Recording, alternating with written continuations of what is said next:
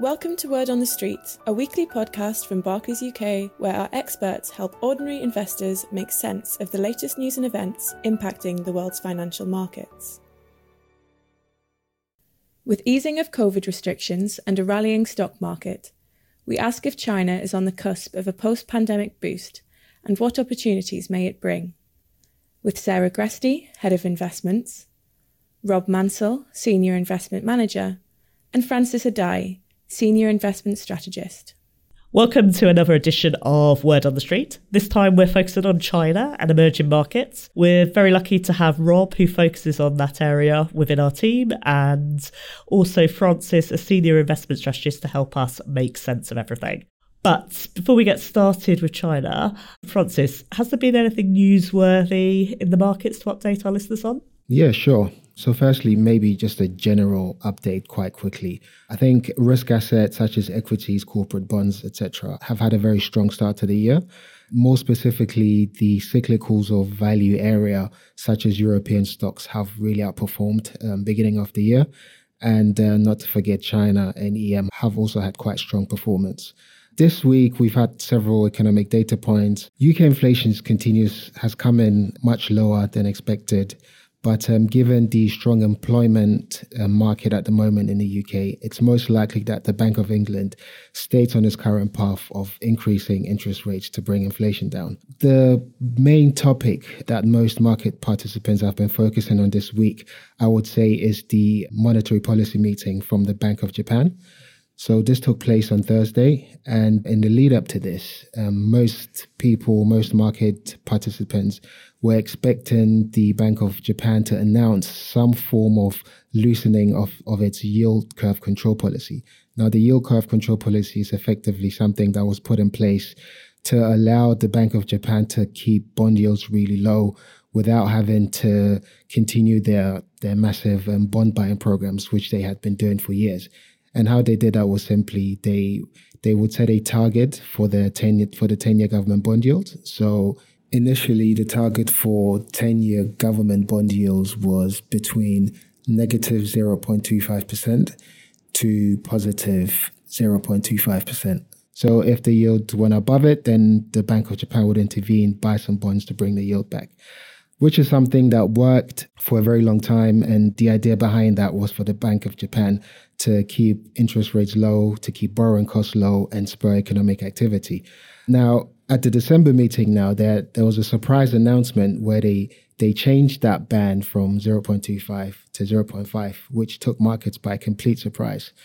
So leading up to this month's meeting, naturally, there was an expectation that there will be a further widening of the band, which didn't happen.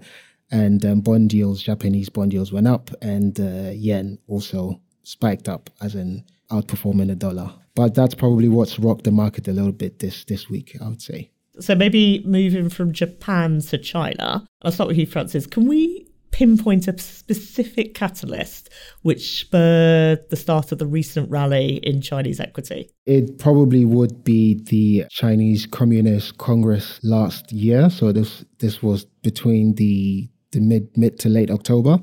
And shortly after that meeting, where several announcements were made, which I'm not going to go into because we don't have the time, but effectively they were all quite negative for the markets. So the markets took it quite negative, and Chinese equities sold off significantly.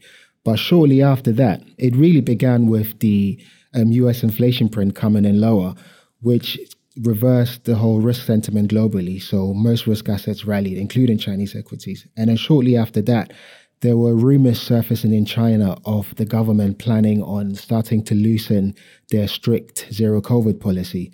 So moving from a very, very strict policy to a less restrictive policy where people may be able to go out more, less quarantine time, etc. So on the rumors, markets rallied. Then once official statements came out from the health authorities, etc., confirming these rumors, the market rallied further.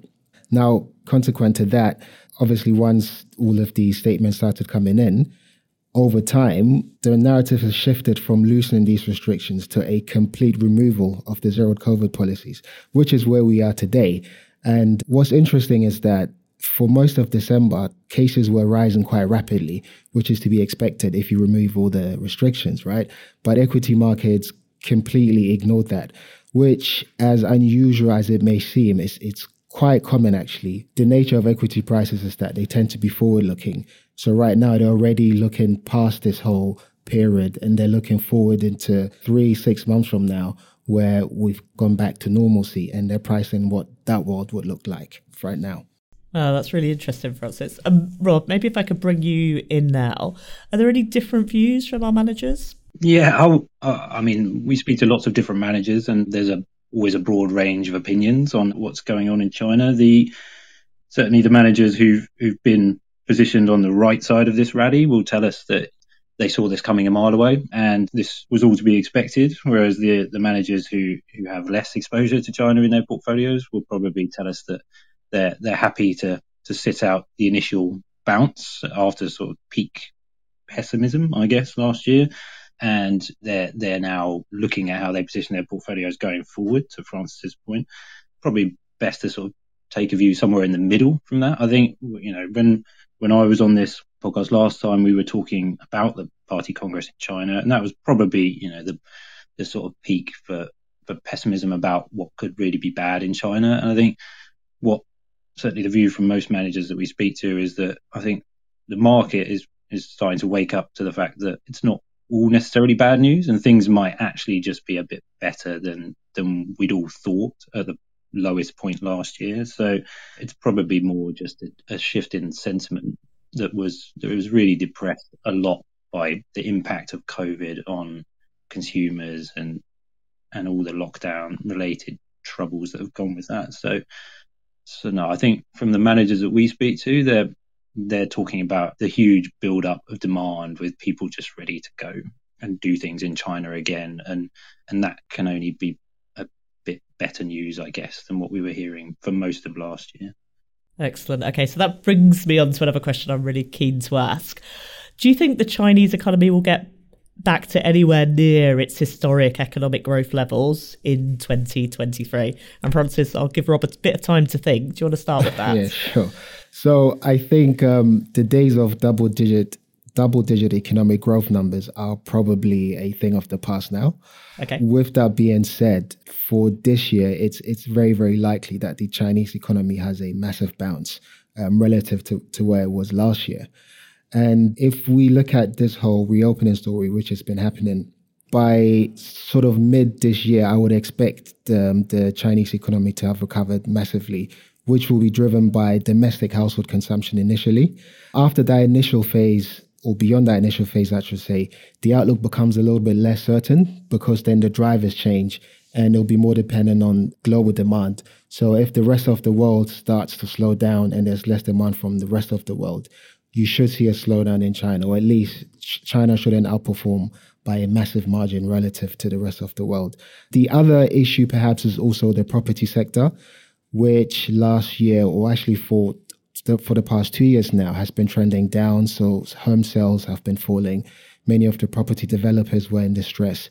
So what happens to the property market in China is also a huge driver of how successful China's economy will be this year. Okay. Maybe a little bit more of a specific question for you, but where do you think the opportunities for active managers are in the different industries in China going forward? And what are the risks that they need to be thinking about in this environment?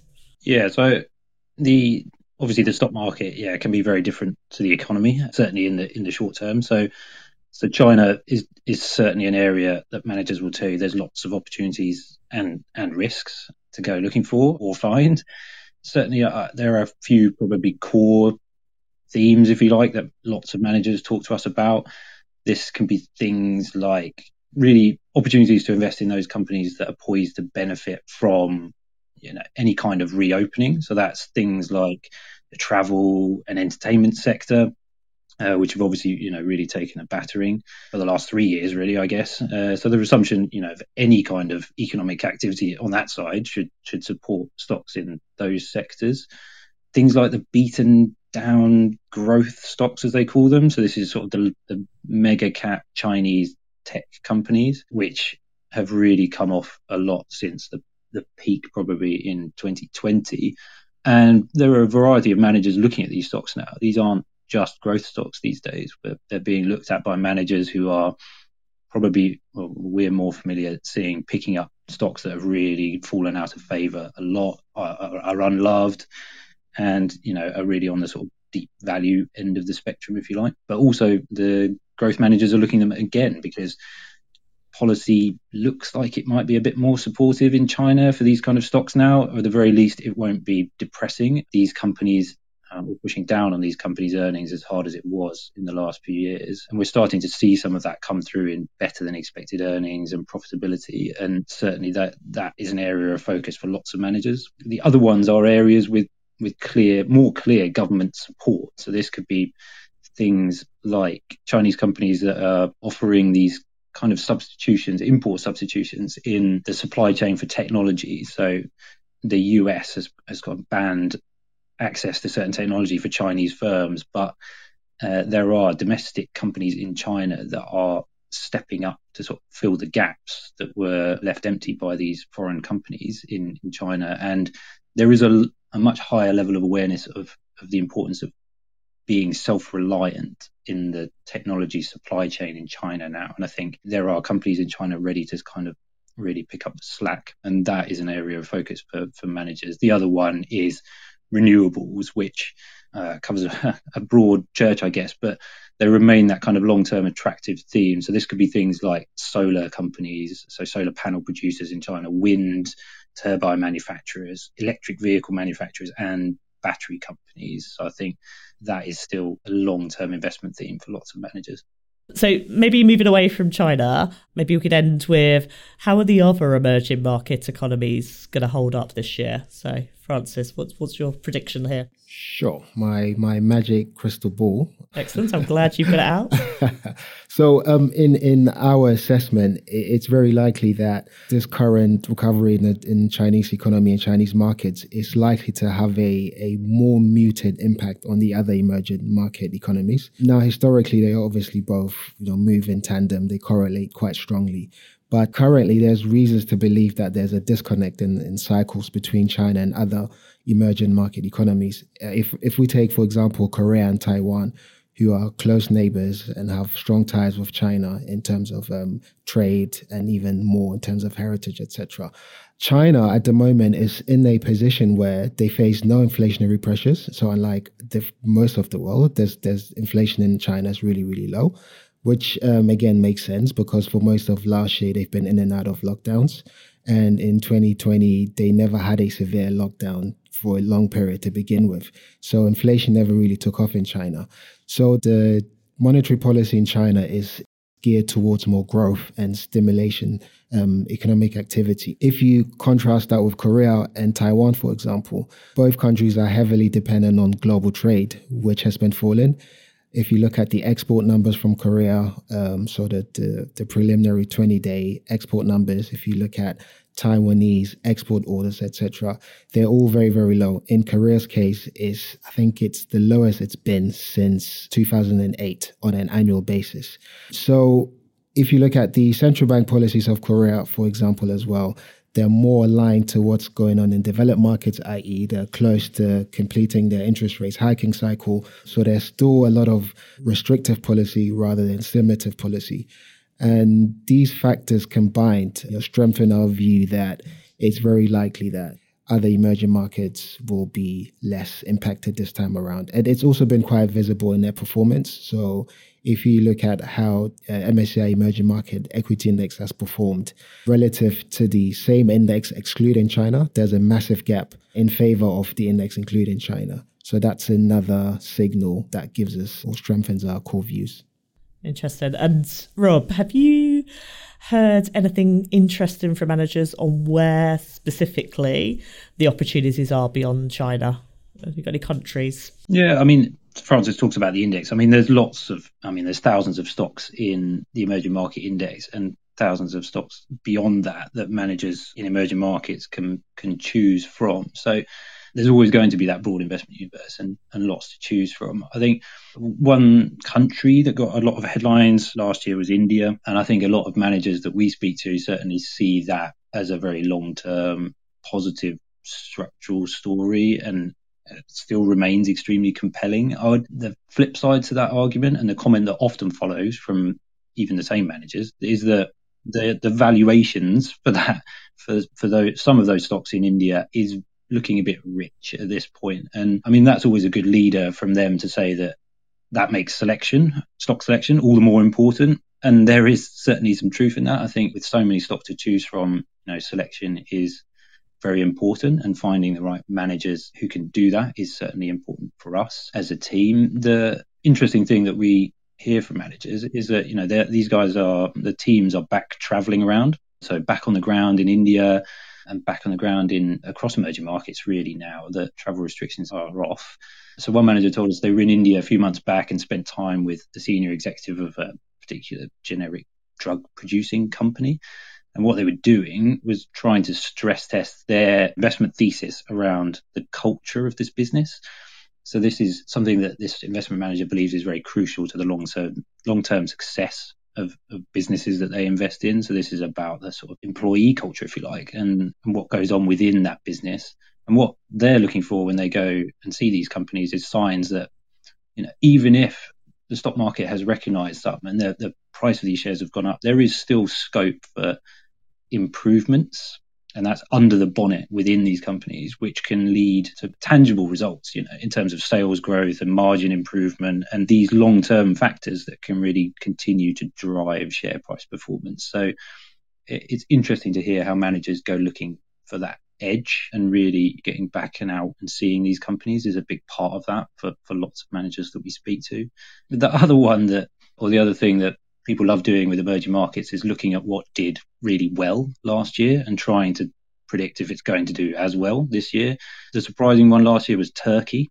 So that was the best performing market in emerging markets. And Turkey has, I guess, gone on its own path in terms of dealing with inflation and growth in the nicest possible sense. And the market rallied significantly last year. And I think, we spoke to a manager who'd gone out to Turkey to see whether there is anything behind that, to see whether the recent run in the market is sustainable. And a lot of that was focusing on whether there's any realistic chance of political change in the elections that are probably coming this year, and looking for some alternative to the sort of current government out there.